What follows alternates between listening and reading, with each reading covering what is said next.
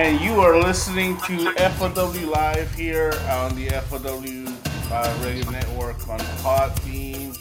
I'm Patrick, your host, with me, Danny Danger, of course, paying our tribute to life that was lost recently. Scott Hall, also known as Razor Ramon. Uh, Danny, I mean, we could wait for the rest of the folks to get here. They get here, but man, I don't know about you, but of all the peoples, like I feel like Scott Hall is one of the ones from our generation that we really from our generation that we first lost. Um, I don't know about you, but it's just the feelings are there.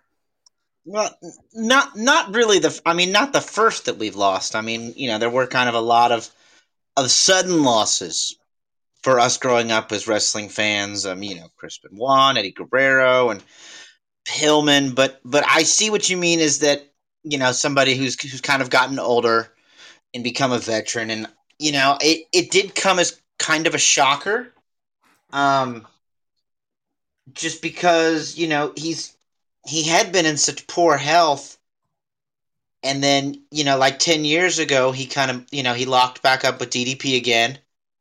And DDP kind of helped him get on to a healthy lifestyle. Now, we had heard of, a few moments of relapse and things like that. But unfortunately, as an addict, it's a constant struggle. And you never, it's a disease that you always battle. And so relapses are possible. But thankfully, he did have a strong support network and was able to get back on the straight and narrow. And the way that he passed away was also just kind of sudden too, as he had gone in for what most would consider a routine type surgery in a hip Hmm. replacement. But I guess just the effects and long term effects of just drug use and abuse and misuse of his body in his younger years just kind of took a toll on his body, and it kind of led to some complications, which led to 3 heart attacks very close together. And yeah, it was kind of shocking to hear that news at first, and then it seemed like that he might kind of pull through, that things were possibly going to get better, and then the wrestling community was kind of there with crossed fingers, hoping that things would continue to get better, and unfortunately they didn't. And yeah, you could see the way it has kind of affected and hit the wrestling community. And and it comes to one of those times where you start hearing the stories of him once again that that we that most fans and stuff haven't really heard before. And it's I mean, it is a very tragic end for him, but at the same time, I mean, thanks to kind of to his friend Paige and getting him back to a healthy lifestyle, I mean, he gave Scott Hall so many more healthy years of his life.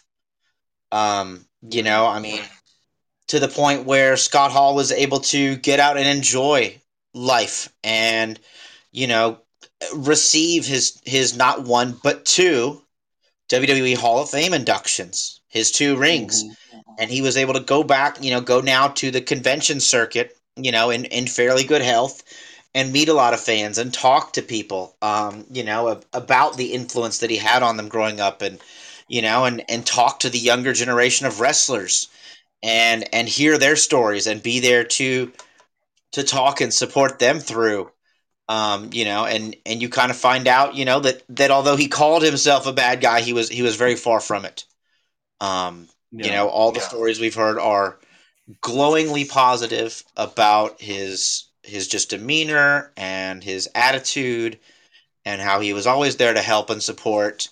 He was, when Vince McMahon was setting up these cease and desist letters towards Bullet Club, and their use of Too Sweet and the hand sign and these kind of things. Scott Hall was the one who gave them his glowing permission and said, "Hey, yeah, this is something that I helped create. If you guys want to use it and do something awesome with it, I like what you guys are doing. You have my blessing." So although Hmm. that may or may not have made much, meant much in a legal sense, But in the world of professional wrestling, getting that kind of support from kind of the innovator of something, be it a move or a slogan or something like that, is always a great thing for Right. those guys and just for wrestling. And it showed where a lot of veterans become kind of old and jaded, and all they do is complain about modern wrestling and all that. It showed that he was watching, he was paying attention, um, and supporting. And I mean, ultimately to a point where his son uh, Cody Hall, was a member of Bullet Club until he had a very severe injury and kind of had to take a long hiatus. Um, and Cody had just started making his way back in the wrestling ring after breaking his neck and being gone for almost 2 years, and then his dad passes away. So it has been quite a blow. And yeah, I've heard from a lot of other fans too that he is kind of like the first really cool, really good guy from our generation, Yeah. of kind of wrestling titles to kind of pass away in such a manner. Because it wasn't some sordid, violent end. It was complications of old age, essentially, kind of. I mean, so it's a very different than some of the others that we lost along the way. Yeah. I mean, we lose some people um, for many other reasons. Some reasons too young, but I think Hall is just one of those guys who we probably would have lost a long time ago had he not turned his life around.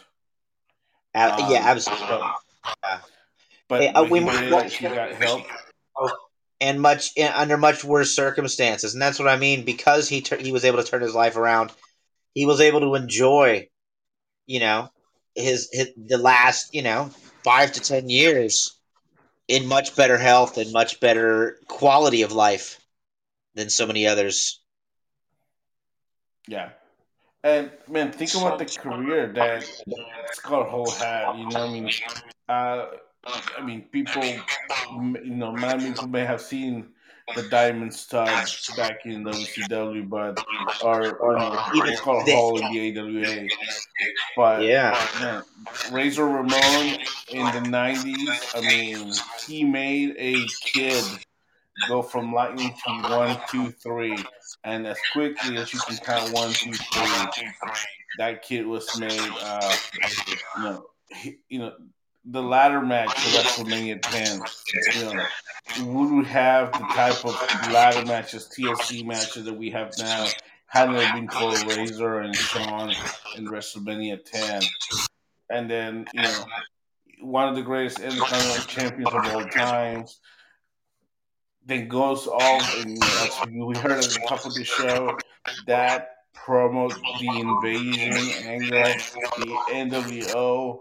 I mean, from there, I mean, it just changed the pro wrestling sports entertainment atmosphere forever. yeah, 100%. Yeah, and he was, if I remember correctly, he was the first one to kind of step onto WCW before Kev came in. He was kind of seen lurking around and stuff, and they were like, "Oh crap, it's Scott Hall." And then Kev would join him, if I remember correctly. I maybe Yeah, he remember showed up first Memorial Day 1996. I think it was 2 3 weeks later that would come that with him. Nash joined him as his big Yeah, surprise. I mean, a guy who literally went from the dying days of the territory into the cartoony world of WWF at the time, and then into and basically was one of the few men to help orchestrate us into what's known as kind of the boom period of the Attitude Era, and carry on a career somewhat after that, but and then his kind of demons caught up to him, and he kind of took several years away from the spotlight. And yeah, thankfully was able to kind of return to that. And I've heard a lot of young wrestlers and stuff talk about advice he gave them, or just small pieces of support and stuff, and just coming from somebody of his stature, even just a small word of support meant just so much more. And he was more than happy to do that, and that was I mean, essentially that was part of him doing the 1 2 3 kid thing. I mean, a lot of wrestlers probably would not have been in that, willing to do that, willing to possibly risk their own character at the expense to build somebody else up as, a quote unquote relative newcomer, you know, and help make them into a star. Um, and that was what he did. And I've heard a lot of things. I mean, I even the Japanese wrestling community was kind of affected because after WCW fell, he did spend some time in Japan. Prior to the NWO appearing in the WWF WWE. And he wrestled a very, very young Tanahashi in what was essentially a squash match. I watched the match recently, and he completely dominates the match, hits the outsider's edge, you know, and then but rather than pin, he decides to get on the mic and start calling out the champion, who I think was Chono or no, it was Muto. So he starts trying to call out the Muto and say, "Hey man, if you ever talk to me or you get in the ring with me, it's going to be the same thing happen to you." Tanahashi rolls him up and pins him. And yet again, a star of his caliber, really, even to try and build something else, did not have to sit there and let himself get beaten by somebody who was still very young. Tanahashi was only a couple years into New Japan at the time. He was very far from becoming the ace. But Scott Hall told him and saw something in him, and told him, he said, "You are the future here."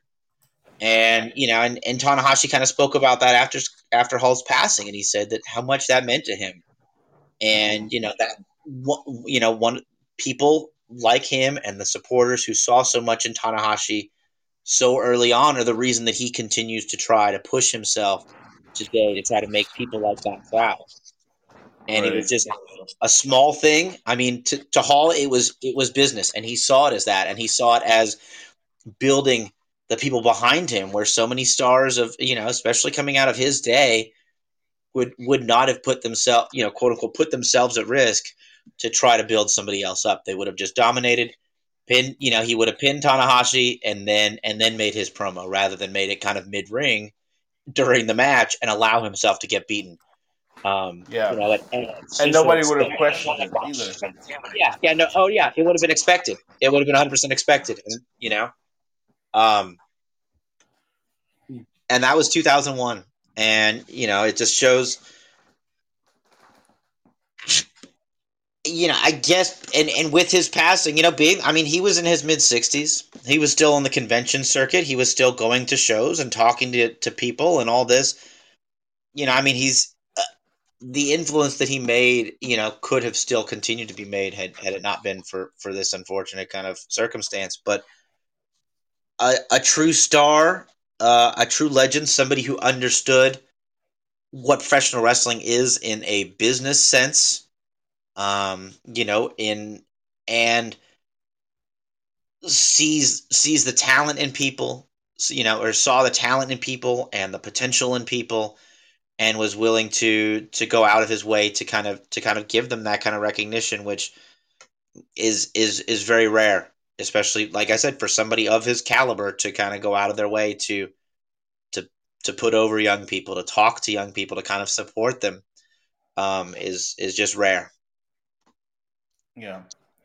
Uh, man, but what a career! What a guy! And yeah, he had his demons, and people say what they say about Hulk the Man also, but as far as pro wrestling is concerned, it's a huge loss, and you know, yeah, I think I'm glad that he was able to be in the Hall of Fame. He had his own standalone induction, and he got to be with the NWO, and I think that he got to experience that one last time last Yeah, year yeah. was a great thing. I mean, his name had kind of been on the list for some time, but I think that learning more about him, how he was over the last 5-10 years, I think he definitely goes. You have to put his name towards the top of the list of those guys who are like the greatest wrestler to never be a world champion. And some Yeah. would say he was world champion in, I think somebody said he was, WWC in Puerto Rico or something, and that's technically considered a world champion. But by most mainstream wrestling standards, he was not world champion in WCW. He was not world champion in WWF. He didn't go to TNA and have some big stellar run there where he became NWA champion or TNA Impact champion or something. He held the Intercontinental title and multiple tag team titles, and uh, and yeah, he was perfectly, he could have been pushed up into that area, into that level. Um, but the level that he was at, he always made good, and he always made his time, in that spotlight mean something. Like you said, his match, he basically, not only revolutionized, pro wrestling in the sense of, the NWO and those kind of things, but the ladder match, I mean, ladder matches had been done before. Obviously, it was not a new concept, but taking it to that extent and in that high profile such a spot, in international pay per view, and his matches with Shawn, were essentially the building block that the Hardys and Edge and Christian and stuff watched a bunch of times and said, okay, we're going to do what they did, and we're going to take it up another level. And in that first ladder match, and then that continued to grow into TLC, and all the different incarnations of ladder and tables and ladders and chairs and all these things that we have now. Was because of what he and Shawn did there at WrestleMania and at SummerSlam. And but yeah, so long live Razor Ramon, Scott Hall, the bad guy. May you rest in peace. Um, I'm sure we'll continue to see him being remembered as WrestleMania season rolls on. But the show must go on, Danny. It always does. And And the show of shows is in the horizon. yeah, but before that, Before we that, have a whole lot more New Japan Cup. yes. All right, If here we go. if you're live right now, if you've caught up and our fans have caught up, the semifinals are set, and those happen on Saturday and Sunday. The semifinals Mm-hmm. on Saturday, the finals on Sunday. So we So here pretty we go. much have everything so far. Yeah. I'm gonna run through all of the matches that happened the second round, the third round, and then you can give me your highlights here. Okay. Second round, because we just covered the first one last 2 weeks ago. Um, Yes. yeah. All right, lots happened the last 2 weeks. All right, round two. Okada defeats Master Wato. Taishi defeats Tenzan. Okada goes on to then defeat Taishi to move to the He quarterfinals. Taichi beat Tenzan because Tenzan had to forfeit, so it was a bye. Yeah, Didn't right. actually It was face. true. Thank you. Um, all right. Goto defeated Togo, Big Togo. Sema defeated Kanemaru. Then Sema went on to defeat Goto. Um, and then Tanahashi defeated Fale. Naito defeated Geto. Naito ended up defeating Tanahashi. Jeff Cobb defeated Kojima. Yoshihashi defeated Koji Fujita. Jeff Cobb then goes on to defeat Yoshihashi. Great Khan defeated Taiji Ishimori. Zack Sabre Jr. defeated Duki. Zack Sabre Jr. ended up defeating the Great Khan. Uh, and then Hinari fell to Sonata. Will Ospreay defeated ELP. Will Ospreay defeated Sonata in the third round. Uh, Shingo defeated Tangaloa. Chase Owens defeated Tiger Mask. Because why not? Chase Owens, just give him a couple more wins. Shingo defeated Chase Owens in the third round. Evil defeated Tamatonga. Takahashi. Hiromu defeated Suzuki. Then Takahashi defeated Evil. A lot to go through the the second and third round before we go to the quarterfinals. But Danny, what were some of the matches that stood out to you in the second and third round? And second question to that is, give us an update on the Bullet Club Civil War because Bullet Club is not fine. Well, we thought Bullet Club was not fine, but as it turns out, Bullet Club is fine.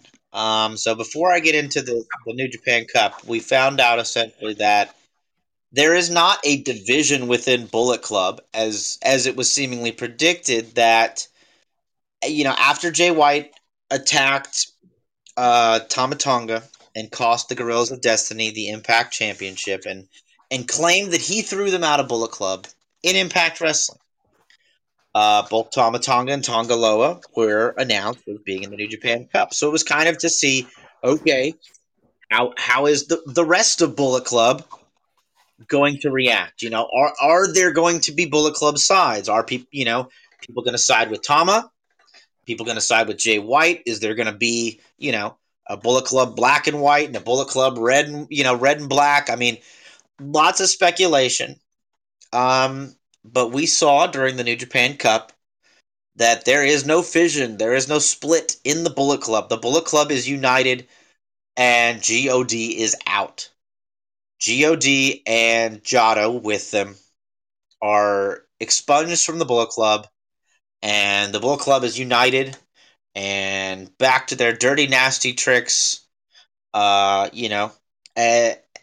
more, I would say more unified than they have been for several years, and a little bit dirtier, and nastier than they have been for several years. The part of the big story coming out of that too was Jado being expelled with them, as Jado sided with God, and over the last couple years, God had kind of garnered a lot of support from the fans because they weren't really using the traditional underhanded Bullet Club tactics. Jado would rarely get involved in their matches. He was more there as moral support. There were those times, but they were fewer and further between than in the past. Um, and Jado, yeah, sided with the Guerrillas of Destiny and his friend Gato. They had been working together. They just recently would have celebrated 33 years as a working partnership in professional wrestling. Gato turns on Jado, punches him in the mouth with the brass knuckles, and kicks him out of Bullet Club 2, effectively ending that partnership. Fale, of course, kicking out Tama Tonga. Tama and Fale, were the two resounding founding members of Bullet Club that have been there from the beginning. Two of the original four. And, they came up and trained in the dojo together. And Devitt was there, and Anderson were there as already established stars, and they were kind of mentoring Fale and Tama Tonga, and then the four got together and decided to found Bullet Club. So yeah, a long history between Fale and Tama, and everybody was worried, well as one would expect, Fale would stick with Tama Tonga, but he said it is Bullet Club over everybody, and the club is more important than anything else. And so he followed suit, and Guerrillas of Destiny and Jado are no longer part of Bullet Club. And it's an unusual thing happening as we saw the rounds progressing in the New Japan Cup in the pre-show match. The earlier matches, we would see lots of mixed tags as God and Jado would try to get their revenge.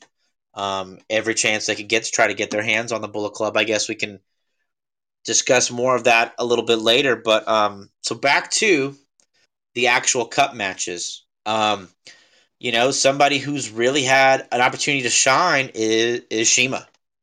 And he has been a freelancer for several years as part of Strong Hearts, the unit. And they've been bouncing around to several different promotions. Their kind of home promotion is GLEAT, which is one that which does not have nearly as strong a presence over here in the Western world. And still kind of considered an independent in Japanese professional wrestling. So Shima had come over at Wrestle Kingdom and had joined the Rambo and made it to the Final Four, to where he would get a chance to possibly be in the KOPW, the KOPW provisional title holder. He did not win that. He was not involved in the pinfall either. And so part of that is what earned him his spot in the New Japan Cup, and he has had tremendous matches. His match with Kanemaru was outstanding. Um, just a great technical wrestling exhibition that showed a lot of what Shima can do. It was a chance for Kanemaru to shine really well as well.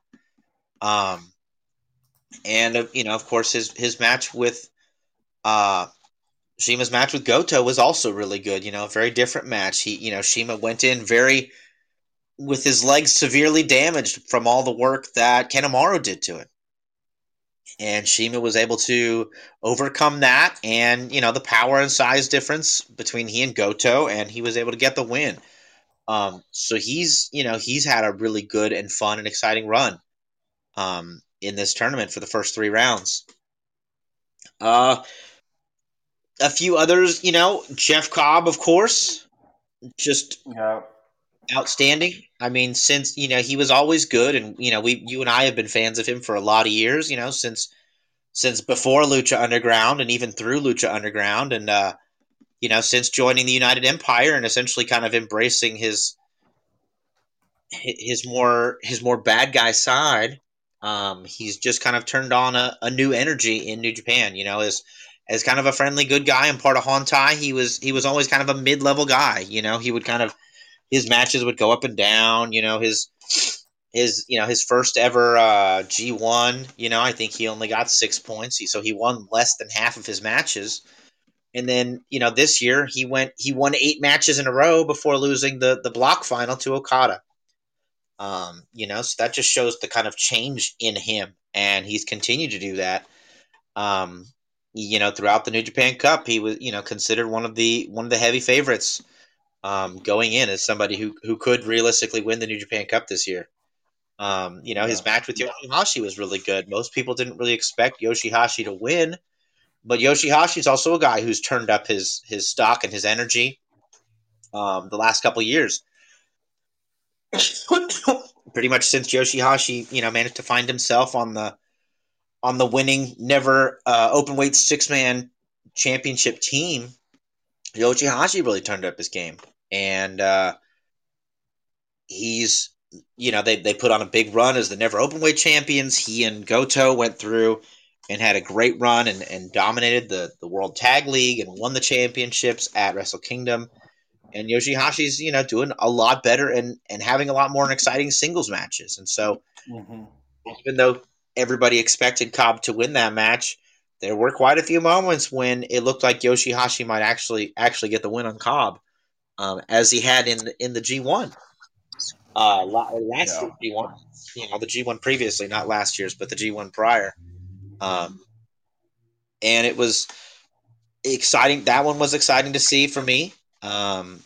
Just because I was a guy who was always kind of down on Yoshihashi too. Just like, the guy goes out there and he looks like he doesn't even care. He looks kind of like he doesn't even really give a crap. And then he somehow found that energy and is now an exciting part. And he's not a guy I'm going out of my way to see, but I'm always pleasantly surprised when I see his matches.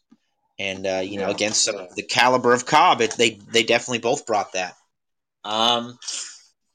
Moving on, Zack Sabre to the other side of the bracket. Zack Sabre Jr. and the Great-O-Khan. Great-O-Khan was my original pick to win the tournament. I saw the way that he had been slowly kind of building up and building up and building up over the last several months, and I felt that the New Japan Cup would be his way to, if he were to win or make the finals, be the way to establish Great-O-Khan as a possible main event player.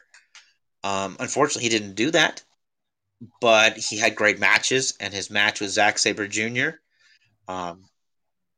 Just as awesome as it was when they battled in the G1, and Zack submitted him. Great-O-Khan took a slightly different approach in this matchup, strategically, but it came down to the same end. Zack Sabre Jr. was able to submit him again. Will Ospreay over Sonata. Breaking Sonata's orbital bone in the process and causing a referee stoppage. which is an extreme rarity, especially in a tournament the caliber of the New Japan Cup, to have a referee stoppage rather than a submission or a pinfall. I think that was a big statement maker because Ospreay, looks to, he was a champion, he vacated it, and then claimed, then essentially claimed that he never lost it and went to Wrestle Kingdom and properly lost it to Okada. So he was. I think a lot of people considered him to be a favorite. He won the New Japan Cup last year, uh, earning him the shot at the championship that he would eventually win. Uh, so I think that he was definitely seen as a favorite, but that huge statement win over Sonata was just really like an eye opener, I think, for a lot of people. And the quality of wrestler that Will Ospreay has never been in doubt. But as a heavyweight and with more body mass and muscle to him, he's just taken a different energy. And with the United Empire, he's a very, very different wrestler than he was a couple years ago, and he keeps proving that to people. Yeah, yeah, 100%. I think definitely. A lot of standouts. I mean, for just those 2 rounds, that we got tons of great matches. Yeah, like you said, some matches that maybe you wouldn't have expected would have, you would have enjoyed. Like Shima Goto was really good. Of course, the kind of matches you can never go wrong with. I think personally, yeah. Uh, I have yet to see a bad Saiyajin match. So Yeah, it's just always great. I was surprised that Chris Owens made all the way to the third round, but I guess he should token American in this tournament. I think. kind of. Yeah. So Well, they yeah, they I do. mean Jeff Cobb is from the island, so he doesn't count. Yeah, yeah. Jeff Cobb is. I mean, Jeff Cobb is from Hawaii, yes, but he wrestled in the Olympics for the country of Guam, or of his ancestry. So we can go ahead and say he's not like mainstream America. I mean, Chase is Mm-hmm. Southern American. I mean, it doesn't get much more American than being from the South, brother. No, Uh, no. Well, let's go ahead and break down the quarterfinals here. As we get 4 really fun matches. Very Uh, different, very first, awesome matches. Yeah. yeah. First up, one side you got Okada defeating Shima and Naito defeating Jeff Cobb. Yeah. Yet again, I was talking about Shima and just how well he's doing, and people who followed him and who saw his stuff. I mean, as early as Torumon and into Dragon Gate and all that know how good he is. But I think a lot of people kind of forgot, or that didn't realize that he's still wrestling at such a high caliber just because he's a freelancer and that's how he prefers to be doesn't mean that he's just he's some washed up scrub. And he definitely brought his A game against Okada, but you know, I mean since Okada started last year's G1, it has been old school dominating Rainmaker Okada. And there were times where it looked like Shima was very, very close to beating the Rainmaker. It just was not in the cards for Shima. And, Okada wins.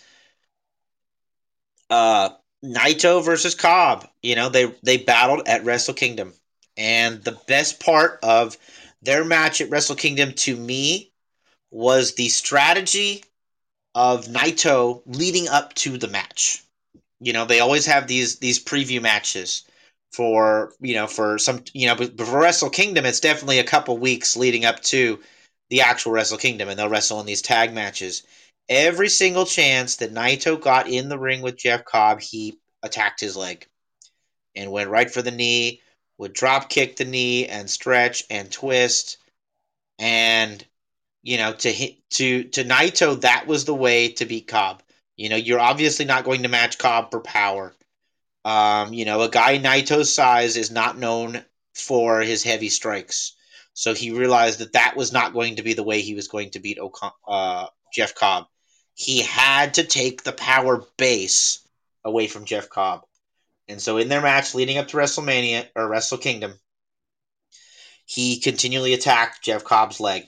And in their match at Wrestle Kingdom, Jeff Cobb already walked in with his leg banged up, and Naito attacked it and attacked it and attacked it. And at the point where it looked like Cobb was still going to dominate and win, he was going for the Tour of the Islands, and his knee buckled, and Naito was able to hit him with Destino and pin him at Wrestle Kingdom. Naito followed a very similar strategy going into this match. Only a few months later, in their preview matches, he was trying his best to attack the knee. It didn't have as much of an effect on Cobb this time around, but Naito still was able to do enough damage to slow down Jeff Cobb and eventually get him and roll him up. Naito has won every round thus far with a cradle or a roll up type pin. He has not hit a proper Destino and pinned somebody yet. So that Naito showing his unpredictability and his diversity, and I think that's what's been throwing off his opponents in this tournament, including Jeff Cobb, is that he's not a one trick pony. He doesn't just have to rely on one move to beat you. He can beat you a lot of different ways and from a lot of different directions that you normally wouldn't see. And that's what he did to Cobb, and he beat him. And it was another outstanding match between these two. Two different matches between four very different competitors. And now we're at least on the left-hand side of the bracket, we're looking at, one of the long-standing great rivalries in New Japan Pro Wrestling of the last 10 years. Once again, as just a semifinal, not even the finals of the New Japan Cup, just a semifinal matchup, as Okada prevailed and Naito prevailed. These guys have been battling since 2013. And every single time they put on outstanding matches. I think they're they have a very back and forth win-loss record, and Okada is the champion and wants to blast through the New Japan Cup and win it as champion, and Naito's still looking to get himself back as champion. He challenged Okada just a month ago for that championship, and Okada beat him. So Naito's looking to get back at that title picture, and the way to do it is to beat Okada in the New Japan Cup, even if Naito doesn't win the finals. If he's able to beat Okada in the New Japan Cup, he'll find himself back in title contention. Yeah. On the other side, my gosh, what another side. And what a couple matches. Zack Sabre Jr. versus Will Ospreay. You never get tired of seeing that match. No. And Shingo over Hiromu. Yeah, and that was two very different matches. Shingo and Hiromu. They're in the same faction. They travel, they train, and team together. Shingo was a junior heavyweight for several years in New Japan before moving up to heavyweight and eventually claiming the world championship. And Hiromu's been the one to continue to try to hold down and be the star of the junior heavyweight division. Hiromu said that if he won the New Japan Cup, he would not challenge Okada for the heavyweight championship. He would challenge El Desperado for the junior heavyweight championship and make the junior heavyweight championship main event at a major venue, which is part of his goal, to not go up to heavyweight, but to bring junior heavyweight wrestling to prominence and have them possibly, main event a Tokyo Dome event. So, they went in. It was not a heated rivalry, but, it was a very, very fierce competition among friends. And a lot of times, it looked like Hiromu was just going to get smashed through, but he kept fighting and powering back. And several moments, it looked like Hiromu was going to do it and was going to beat Shingo and move on to the semifinals. But, it came down to the power of Shingo. Shingo was able to beat him, and Shingo, like Naito, is looking to make his way back into title contention. Shingo was the former champion, lost at night one of Wrestle Kingdom, and has has struggled to find footing ever since. Once you lose that championship, there is very seldom, the quote unquote automatic rematch clause and all this. They don't really do that in New Japan. So you lose the championship, you fall down the card very, very quickly. Um, as in so quickly that Shingo was in the main event of Wrestle Kingdom Night 1. He lost the championship. He was in a pre-show tag match on night 2. That's how quickly and how far you fall after losing the championship. Um, so Shingo's looking to get back into that title contention and get a rematch with Okada. And both men were extremely determined to meet their goals, but Shingo was just stronger and was able to beat Hiromu. And Hiromu afterwards says, "Now do it. Now you go and win it for us." Um, just an outstanding match. Emotional at times because they are, such good friends and fierce rivals at the same time. Um, and then you move on to Zack Sabre Jr. and Will Ospreay, it's a rivalry of a very different kind. These guys have never really been friends. They've always had intense matches. Zack Sabre Jr. essentially was, kind of one of the first Brit Rest era breakout stars. A guy who broke out of, the British wrestling scene and into the United States and into Japan. And Will Ospreay essentially was able to follow in the footsteps that Zack helped lay down, with several others, but that Zack helped lay down and made his way into the U.S. and made his way into Japan. And there's always kind of been this little brother, big brother, you know, heated rivalry between these two. But it since Ospreay embraced his villainous side and founded the United Empire, uh, the rivalry between them has been that much more intense, and this one was fucking intense. Um, Zack would even go on to say in his post-show comments, there were quite a few times he said during that match where he blacked out, where he went black and didn't know where he was for a couple seconds, and snapped back in and realized, oh shit, I'm still wrestling a match.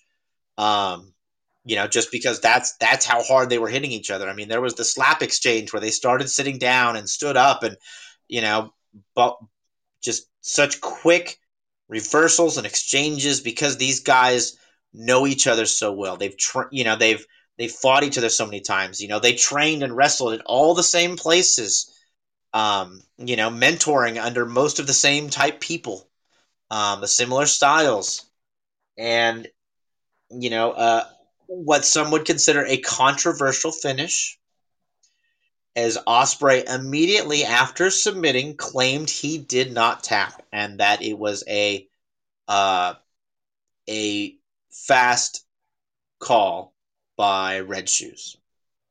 I, for one, saw, as soon as Zack hooked him in that last submission, turned him over, Ospreay's arms were flapping, and his right hand slapped the thigh of Zack several times, and Red Shoes saw that as a tap out and stopped the match.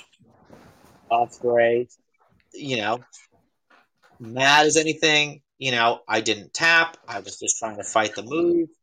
Uh, and the whole United Empire, trying to sing his claim, saying that he didn't tap, and knowing Ospreay and his arrogance, especially the last couple years, yeah, he probably will. His character will never really admit that he tapped, even though that's what the official decision was.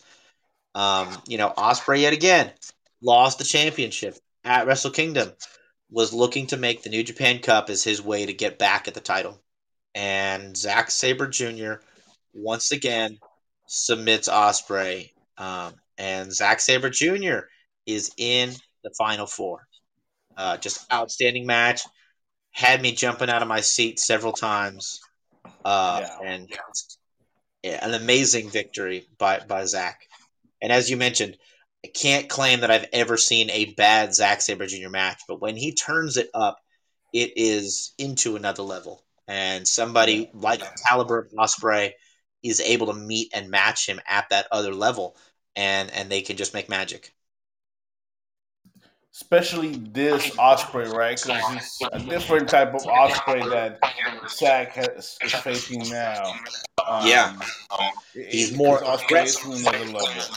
Yeah, he's not just doing flips to do cool moves. He's more aggressive. He's got more power.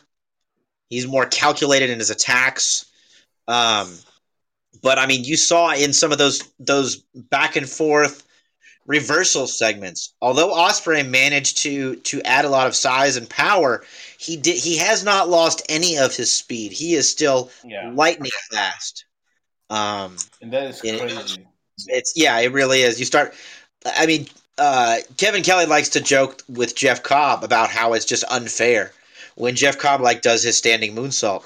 He's like, how is a guy that big with that much power like still able to do a moonsault? Like that's not fair for the rest of us who have to who have to literally compete when he can do so much.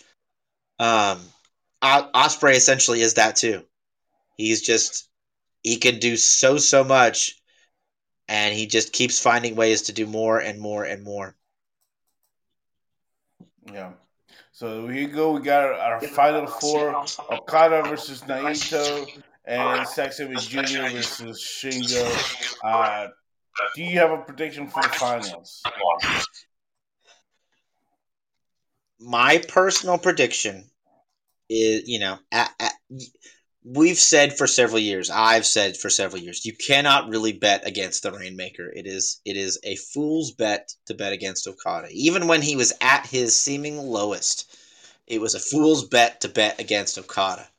Um, since blasting to the G1 the way he did, blasting through two very different opponents in the main event of night one and night two of Wrestle Kingdom, this is an Okada that is he's just above everybody else. That's flat out the story of it. So I see him going through Naito. It's good. It's not going to be easy.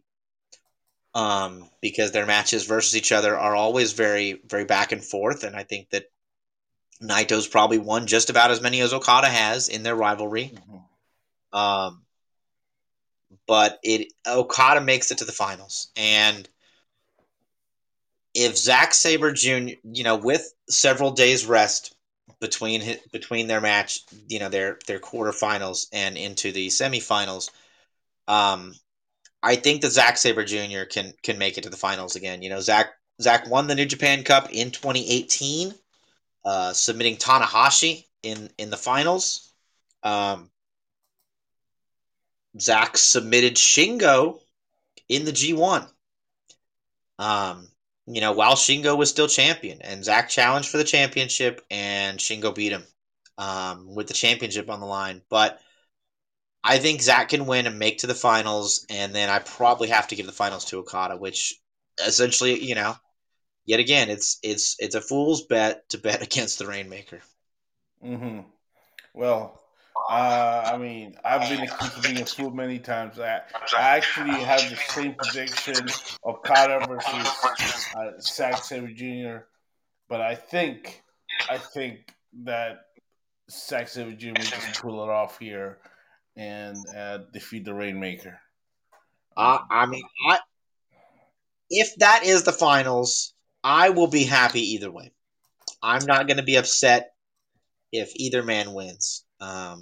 Because essentially it means that we would see, if Zack wins, it guarantees that we'll see that match again, and it'll be for the mhm. championship, and it'll be another main event in a big stadium. Um, you know, and if Okada wins, then he essentially gets to pick his next challenger. That's part of the thing he gets to do after winning the Japan Cup as champion. He very well could pick Zack and say, dude, you like brought it in a way you haven't brought it to me in a long time. I want to fight you again. So there's a possibility that we might see them fight again for the championship. Um, just a month down the road or something.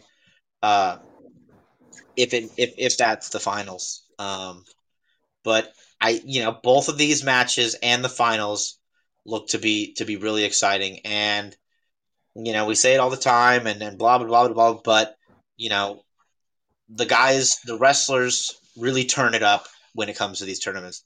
G1, Best Super Juniors, New Japan Cup, they turn it up and treat essentially every match as a possible main event. And you get four, and we have four main event level talent as the final four. So the next three matches, no matter which way they go, are all going to be really exciting.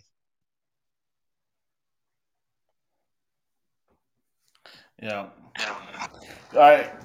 Well, speaking about things, let's segue to something else. This is something you brought up on our little chat group, Danny.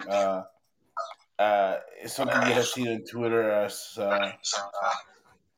if, talking about your favorite match of somebody who you don't like. Yeah, yeah. Essentially, your your favorite match featuring your least favorite wrestler. And I saw that and I looked at people's answers, and people were saying, what was one of them? Uh, you know, quite a few people said Shawn Michaels versus Mankind from In Your House, Mind Games, because a lot of people have soured on Shawn Michaels over the years, as kind of word has come out about his behavior, especially at that time, as this politicking kind of backstage guy, and how everyone just kind of put up with it because he was selling merch, he was selling tickets. They just put up with his crummy attitude. And so a lot of people, have soured on Shawn over the years and kind of consider them one of their least favorite guys. And that is an outstanding match by both guys, no matter which way you look at it. One of Shawn's best, and definitely one of Mankind's best from that era. He did a lot of wacky stuff, but not a lot of those matches have the rewatchability that one does. Mm-hmm. So I was really struggling with trying to find my answer for this. I want to hear what you say. If Okay. you have one answer or a few, Well, I want to hear I your kind of thought process going into it also. so okay. So the way I thought about it is everybody who I don't like right now, as far as stateside, hasn't had a good match that I can even say they've been in a good match. So I had to actually go back into my memory and think about something that I back in the day, and I was like, okay, well, I can't think of anything in the U.S. because everybody who most people don't like in the U.S. I like, I do like. So Yeah, um, that's part true. Yeah. so I had to go outside of that. So okay, so then I thought, okay, well, who do I really despise, right? Uh, and so Taguchi came into my mind. Like, well, Okay. I really don't like Taguchi, and Yeah. I really don't like Yano, right? Yeah. Yeah. So Yeah. like, Those excellent guys in New Japan who you are not a fan so of. Yeah. like, all right. So let me think about this, and then I thought, okay, well, there's no Yano match I've ever enjoyed, so forget about that. Now, as much as I dislike Taguchi, and as I dislike the gimmick, Yeah. I will admit he's had some good matches, and a match that I actually enjoyed a lot back in the day, of course, Hmm. because I'm a huge Kenny Omega mark, is when the Golden Lovers defeated Taguchi and Devitt for the junior tag titles. Okay. So I was like, okay, well, may not necessarily be the best match in the world, but Yeah. it's a And match I enjoyed. that's part of the point. Yeah, it's not the necessarily your favorite match. It doesn't have to be in your top favorites. It just has to be your favorite match featuring somebody that you really don't like. And Yeah, it a lot of the basically, others I saw were tag matches like that. So that right, essentially the person you don't like isn't featured that much because there's so many other people in the match. right. And it's the reason why I even watched the match in the first place is because it had It the was Golden Lovers and yeah, yeah, Devitt was there, and I'm like, well, yeah. he just And like happens to be there. I don't like the gimmick of him, but when he turns on the seriousness, he's a very good wrestler. He really is. He is You very know, much so. especially several years ago, before he leaned so much into the silly gimmick. I think Yeah, now he leans into it a lot more and doesn't really crank up the seriousness as often. Um, I really was like you. I was kind of thinking like if I don't like somebody, like I don't like watching their matches. It doesn't matter who else they're against. I don't really enjoy their matches because I don't enjoy what they're contributing to the match. You know, I right. I I am a Flair hater, and so I was trying to think of starting with Rick, and I was trying to think of if there are any Ric Flair matches that I'm like what, that's actually not a bad match. I enjoy it. I've watched it. I would say if it to me it's a good match if I can go back and watch it more than one time. It's something I Hmm. enjoy. I cannot honestly say that there has been any Ric Flair match that I've watched and been like, what, that was good enough that I want to go back and watch it again another time. So Ric Flair was out, and then of course we get to his daughter, Charlotte Flair, who's probably my least favorite one of my actives because I was trying to think of a lot of different people, and I was thinking, well, yeah, they're not that great, but like I understand what they do, or their matches are passable, or they've had some performances that just kind of wow me, and I just go, wow, they really turned it up for that match, and it's something I can watch.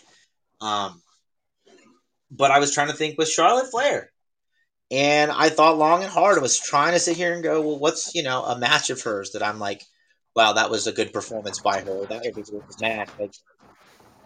But I couldn't, her match with Asuka at WrestleMania, you know, not only was it disappointing because I was still rooting for Asuka as she was undefeated at the time, and this was her first WrestleMania.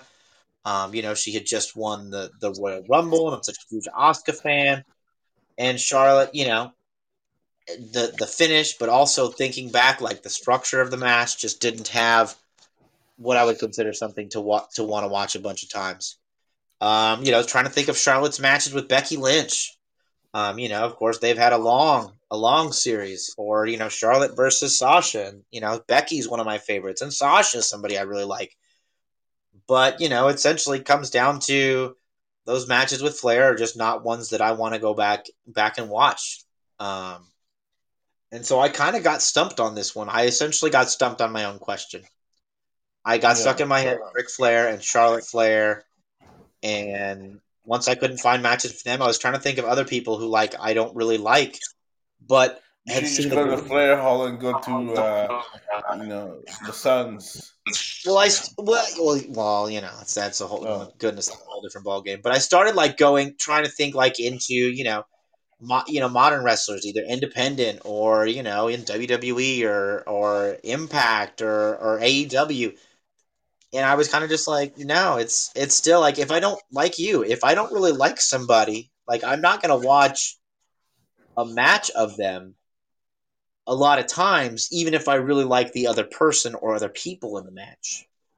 Um, that's just some people will go see a really bad movie because they like one of the actors. I've never been one to do that. Like if it's a crummy movie and they're in it, like it's cool. Yeah, I really like actor X or I really like wrestler X. But if they wrestle somebody I don't like or they have a bad match, like I'm not going to go watch it and say it's good when it's yeah. bad. Um, so I essentially stumped myself on my own question and realistically could not think of one that would apply for this. Well, there you go. Guy stumped. You stumped yourself. Who knew? I Who knew stumped you the had it rest. in you? So I was hoping that we would have Eric or Mika with us, but I was talking to Eric a little earlier, and the power went out at his house sometime around 8:30, and Oh, well, that his explains his tweet.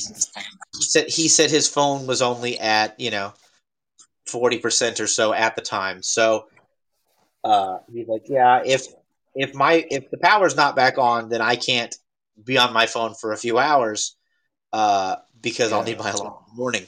Hopefully, my phone survives the night if the power doesn't come right. back on. So that's why he's not here. But I would have also liked to hear his answer because he has he has quite a bit different taste than you and I do as far as wrestlers and stuff.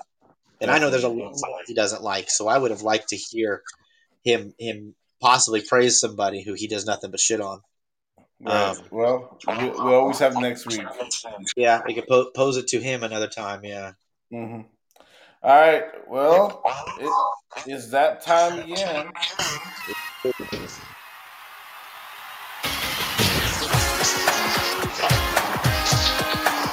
It is your live 2 week countdown. 2 weeks from Monday from next to Sunday. It is WrestleMania. The season of that all wrestling fans love and adore is here. So the road to WrestleMania is in full swing. We're almost there.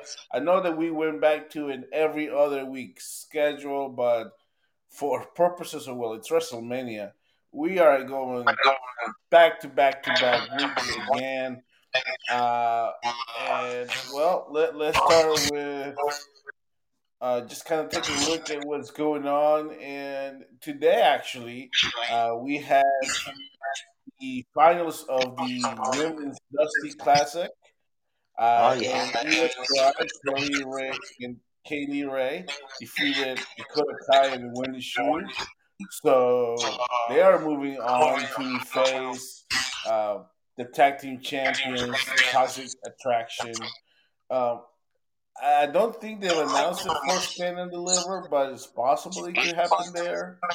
That would be my guess. Yeah, that it will happen at Stand Delivers. That's the next big event. But yeah, it hasn't. I don't think they officially announced it yet. But I mean, I mean, Stand and Deliver has currently 6 matches. Of okay. course, Stand and Deliver will air live uh, on Saturday, April After 2nd at 12 p.m.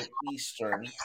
yeah, yeah, very Uh, usual to have a takeover start at lunchtime, but apparently that's the way they're doing it this year. Takeover at lunchtime, and then well, that's what they did. That's how they did it the first ever take NXT show on uh, WrestleMania weekend a long, uh, long time ago. that was kind of like when before NXT really kind of blew up though. Yeah, because When it remember it was oh, what was his name? realized, Kenta. He won like a oh yeah, tournament or yeah, something, and he ended up and going then to. beat Breeze with a go to sleep, and it wasn't televised, and everybody like lost their shit because that was the first time he'd ever hit Yeah, the movie. right. Uh, yeah, that was It was kind of like it was basically like an Axis show or Hmm. something. Yeah, WWE Right. Axis.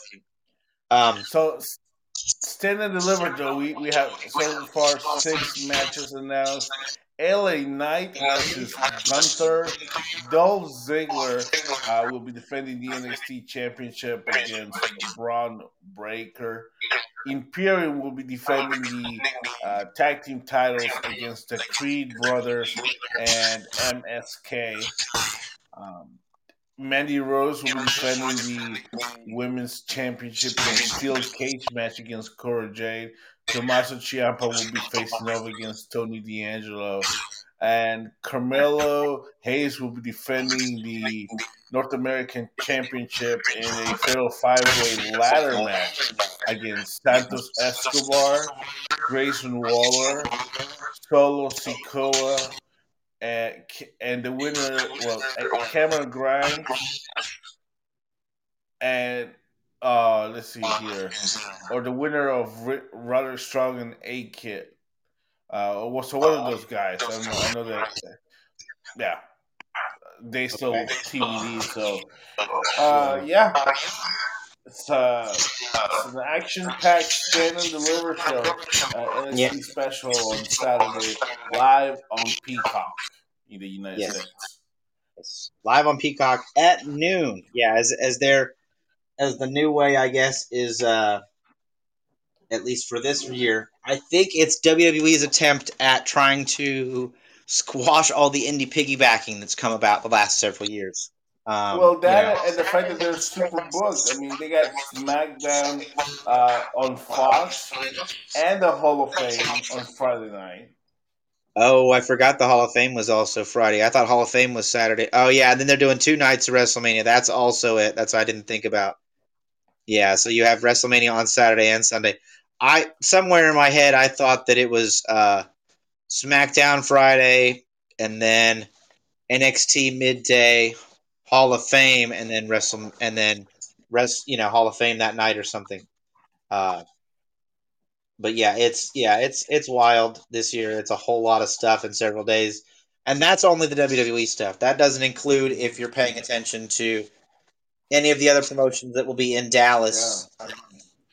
It is Those the two most stupendous WrestleMania of all time, whatever stupendous means.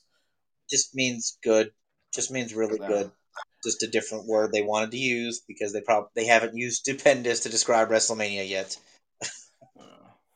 Well, though this is of all of the stupendous WrestleManias, this is the most Most stupendous of them all. of them all. 2 nights of WrestleMania at Dallas Stadium or AT&T Stadium in Dallas, Fort Worth, Irving. I'll be there live. I'll be there for both shows. Um, so, but Are you? more on that in a few minutes. Yeah, Um, we'll talk about where you'll be. Another show that I will be at there will be on Friday night. I arrive Friday afternoon, and yeah, be jealous, Danny. I will be at Tony Khan presents Ring of Honor Super Card of Honor. That Mark has put himself all over that since he bought Ring of Honor. They were like Um, that first press release was like Tony Khan has booked the match that fans have been waiting for. Briscoe versus FTR. Tony Khan's Supercard of Honor. I'm like, he's yeah, but see that. it's gonna be a good show. I'll definitely be watching it. I'm still an Honor Club member actually, and Okay. kind of letting this decide how this show goes if I plan to continue my Club subscription into this Tony Khan era. Yeah, because you're gonna Because start giving Tony Khan money. How do you that's feel about that? want to or not based on how good the show is. Because we've heard a lot of Uh-huh. speculation about what Ring of Honor will become Yes. under him. It's obvious it's not going to be competition for All Elite anymore. Mm-hmm. They're never going to be granted that same level, on the same level as All Elite because All Elite's the prime. It's the same as NXT. NXT is never going to have a championship match, you know, main event WrestleMania. Okay. Yeah. And, they're always going to be a secondary product because the point is to build you up in NXT, get you experience working in front of a crowd with your character, and then move you to Raw and SmackDown and put you in WrestleMania. And that's what we're hearing from the possibility of Ring of Honor is it's essentially going to be their developmental. AEW Dark is basically going to become Ring of Honor, and people there'll be some vets in there, and you'll have a lot of younger talent. And when they feel they're ready, then they'll jump them back onto Rampage and Dynamite and pay per view. Ring of Honor, the new power plant. Yeah. Goodness. Yeah. Yeah. So that's Yeah, so here's the lineup so far. Winner takes all for the undisputed Ring of Honor World Championship. Your lineal champion, Jonathan Gresham, against the actual champ, Bandito, the yeah. original champion. It's funny Uh, how many people actually say that Jonathan Gresham is the real Ring of Honor World Champion. Yes, he holds the championship, but it is the older version of the championship. yeah. Bandito was not able to defend his belt, but he was not officially stripped of Never. that championship. So Jonathan Gresham essentially became the interim champion. No. Was not given the Bandito is title my of champion. champion yet. Hmm. Um, so yeah, it'll be a winner take all. And yet again, we'll see. Neither of them have yet to sign a deal with Tony Khan or his Yeah. All Elite organization. Jonathan Gresham just became the what do you call it? Progress champion. Yeah, which is also considered a world championship. Hmm. The And of Progress course, Championship. Progress. I mean, they had somewhat. They were somewhat of a feeder for NXT UK. Yeah, I feel that. they were kind of this. Basically, they were kind of doing what Evolve did here in the United States. As Hmm. they kind of help feed guys um, into NXT. Progress Hmm. was kind of that. A very loose WWE affiliate. I don't think Yeah. that's kind of the case the last couple of Yeah, I years. don't think so. Yeah, no. I think after ownership like Oh departed and yeah, everything, and all that. Yeah, and all they that, can't yeah, all that Me Too stuff. Yeah, that was just. wrestlers and all But that. Yeah. uh, and of course, the match made possible only by Tony Khan. Tony Khan. Nobody else could have brought it. You might as well call this the Tony Khan Invitational. The Yeah. Briscoes versus FTR for the ROH Tag Team titles. It started with a war of words many, many months ago. When the Briscoes, who've always claimed themselves to be one of the best tag teams in the world, FTR was started dogging him on it and being like, dude, you guys are nowhere near that top list of all time tag teams. And it went from there. And it went to the point where at Ring of Honor's final battle, FTR showed up after the Briscoes won the tag championships and brawled with them. A parking lot, Pier 6 style brawl, piles of people going in there trying to separate all four men. And that was one of the things that kept ROH in people's mouths, honestly, is people were wanting to see this match and people were wanting to see the Briscoes with those championships everywhere they went, hoping that FTR would show up somewhere else and try to fight him or try to challenge them. And we would finally get that match. Then word came out a few weeks ago prior to Tony Khan purchasing ROH that the Briscoes essentially were not all elite material. Somewhere, television execs with Turner uh, did not want the Briscoes being on television because of Jay Briscoe's 2013 a tweet. It was a very offensive tweet, and it upset a lot of people, even to the point where Ring of Honor distanced themselves from Jay Briscoe, made him publicly apologize in the ring, stripped him of the championship, kept him off TV for a while before allowing him to kind of come back in the company. Um, so basically, All Elite's afraid that people will dig that controversy up again, and it'll reflect poorly on them. And I understand that to an extent. But the problem with that is that was 2013. That was 9 years ago.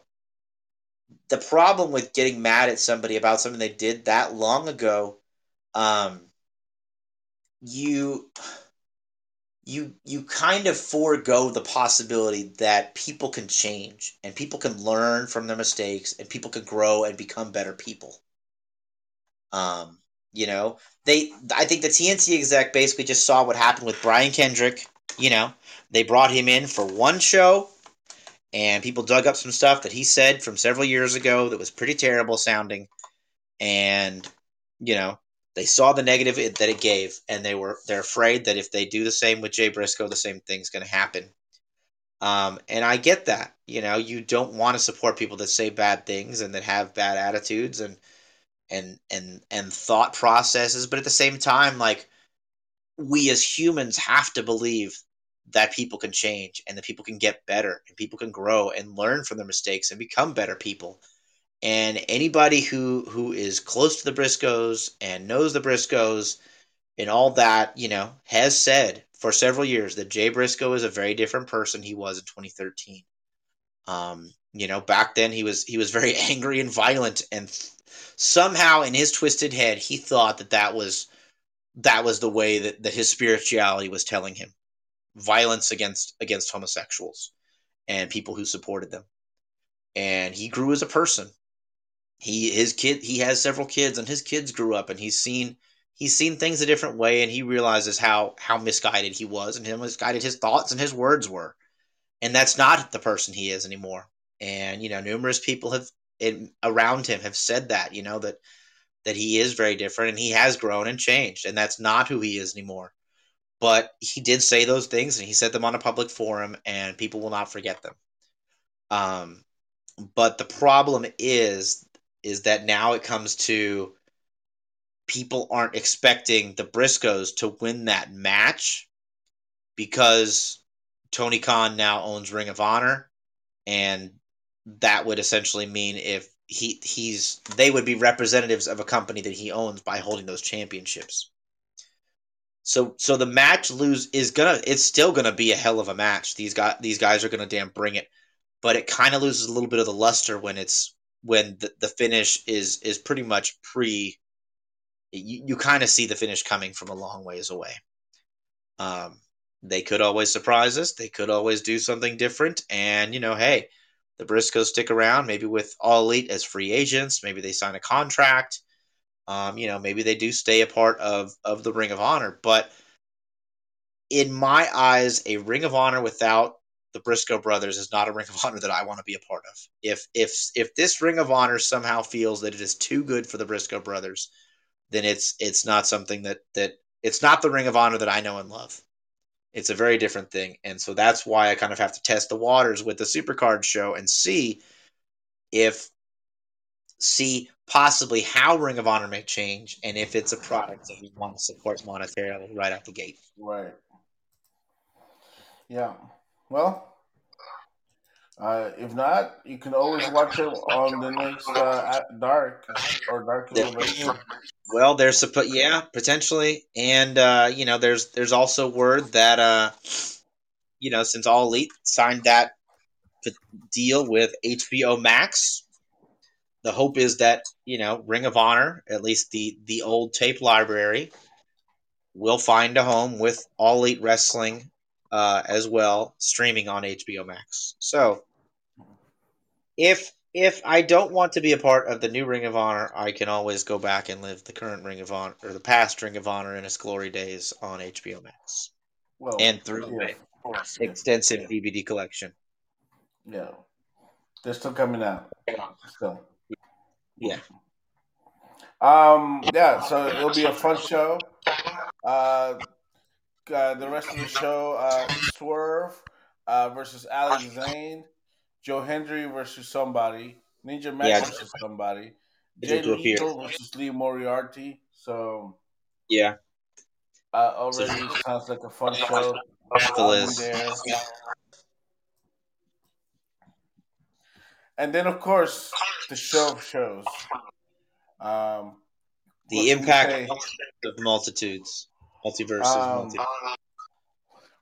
Yeah, well, Mania. WrestleMania, Saturday and Sunday. Gotcha. That's the one. Come on, pal. That's what we're all here for.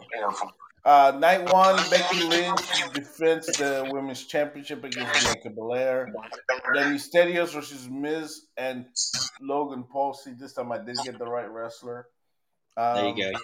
Paul Logan or Paul Hogan. Yeah. No, remember last week I thought that the Miz was wrestling Johnny Nashville. Oh yeah, you got him. That's right. It's Knoxville, not Nashville. So you got it wrong in multiple ways. Listen, I don't care. Nashville, Knoxville, Exville. It's Tennessee. Who cares? Oh, by the way, speaking of Nashville, SummerSlam tickets are available now for your Saturday extravaganza this year. It'll be in Nashville, Tennessee. SummerSlam is on a Saturday this year. Interesting. It was a big hit last year. I guess so. Yeah. I mean, and it seems that All Elite's kind of doing Saturdays, and I think that the shift might be changing. To where Sunday isn't always the money day. Mm-hmm. Then kids got to go to school on Monday, man. Yeah, kids got to go to school. Parents got to go to work. You don't want to stay up till midnight. Travel. Yeah. All right. Drew McIntyre versus Happy Corbin. The Usos defend the tag team titles versus Shinsuke Nakamura and Rick Boogs. Charlotte Flair defends the SmackDown Women's Championship against Ronda Rousey.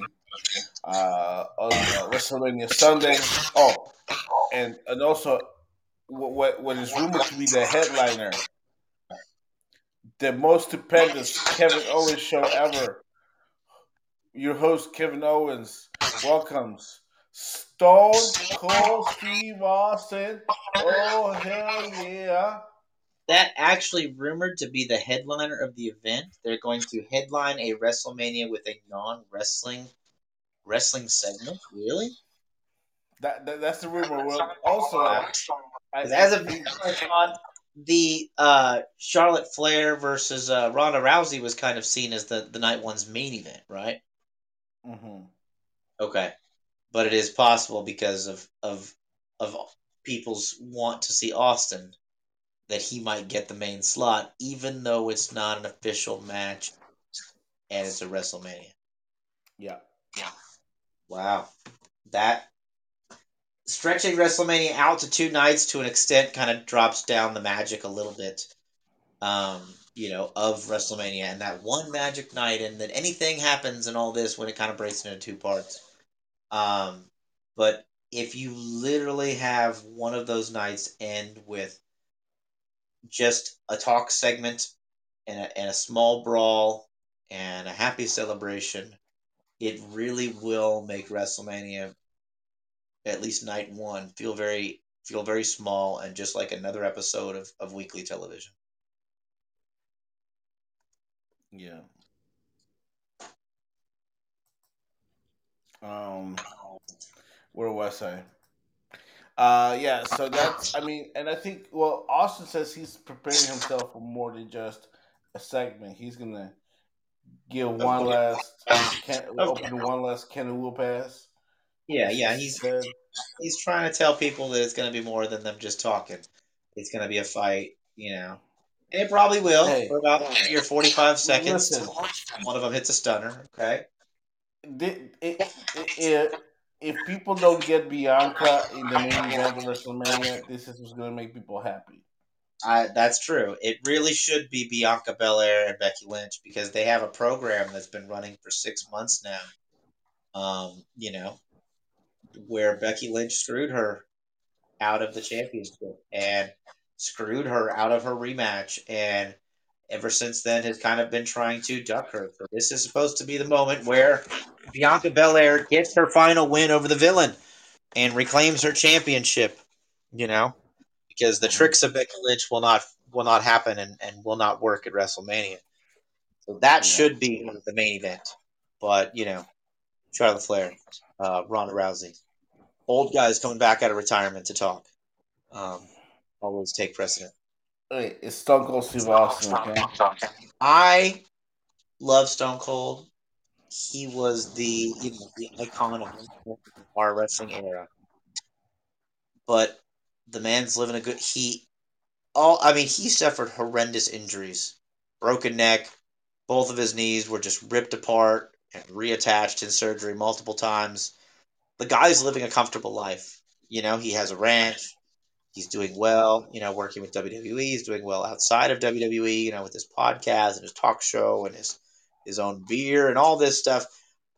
I, for Austin's sake, I don't want him risking his permanent health for one more payday and one more glory. I would rather him not come back and continue to do what he's doing and live a healthy and happy life than go in there and have a match that really doesn't need to happen and possibly end up in a wheelchair. Um, that's the reality of it for me as a wrestling fan. Hmm. Uh, it's as we've seen, it's quality of life after wrestling. Um, and as much as we all want to see him come back, like it's not going to be the Austin of 2003. Okay, it's not going to be the Austin of 1999. Um, you know, he But once any that glass breaks, any injury he sustains is going to be that much more severe. He's going to take that much longer to heal and going to be that much more complicated of a healing process. He's already has a bad neck. He's got 2 bad knees. Um, I don't want him ended up in a wheelchair just so we can have one more big feel good moment with the glass breaking and a beer bash at the end.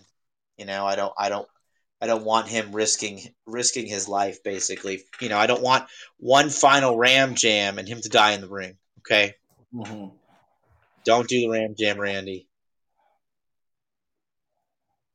All right. Well, it's happening. It's officially it's happening. All right. WrestleMania Saturday. WrestleMania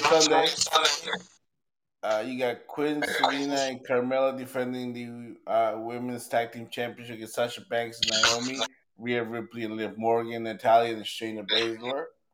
Um, Johnny Knoxville versus Sami Zayn in Anything Goes match. Uh, Pat McAfee versus Austin Theory. Edge versus AJ Styles. RK Bro versus the Street Profits versus the Alpha Academy for the Raw Tag Team titles. And Brock Lesnar versus Roman Reigns in a title unification match. Winner takes all. And rumored, of course, is that Cody Rhodes has signed with WWE, and he will face off against Seth Rollins, giving Rollins the match that he also wants at WrestleMania. So so I know that the Roman versus Brock match is being announced as winner takes all, but has it been officially announced as like a unification match, meaning there after that match there will only be one championship? It hasn't. It hasn't Okay. been. I don't think. Not, I haven't specifically heard anything, but it could have been said. It could be, it could not, but I didn't know if I couldn't remember if it had been said as like a unification or whether it was essentially just one guy's gonna, they're gonna do the double title gimmick. Um, Yeah, maybe next time I watch SmackDown, I'll unmute it so I can hear what the conversation is. at least turn on subtitles or something. Maybe that requires reading. Yeah, I don't want to read while I see things. Exactly. Um, You get yeah, me. yeah, and so yeah, it was rumored, been rumored ever since he left All Elite that Cody Rhodes was going to come back to WWE. And yeah, it was announced the other day by a couple of your dirty sheet sites that Cody Rhodes had signed with World Wrestling Entertainment once again. But that information has not been yet confirmed by World Wrestling Entertainment themselves. Mm-hmm.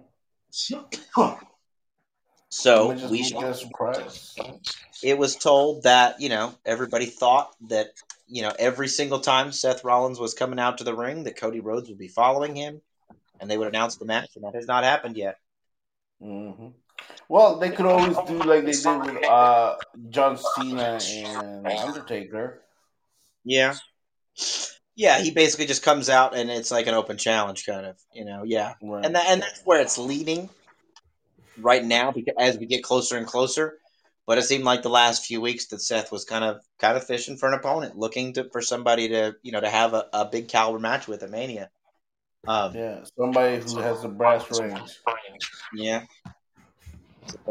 somebody has dream hmm looking for his So yeah, WrestleMania moment. but it'll be to see what all comes up now. I'm I'm looking forward to it. It's gonna be fun. It's gonna be a long weekend, tiring weekend. I mean, I only have two shows scheduled, but um, who knows what else is gonna happen while I'm in Yeah, Dallas.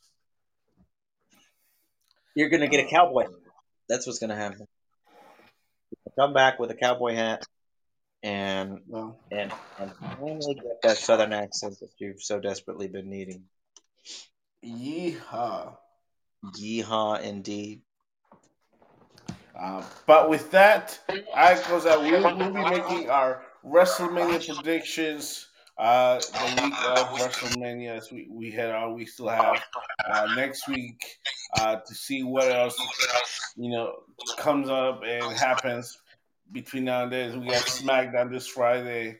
We have Monday Night Raw on Monday, and then we'll be back next Tuesday for a jam-packed edition of FOW Live. FOW Live, the 90th episode, as we close out the road to WrestleMania.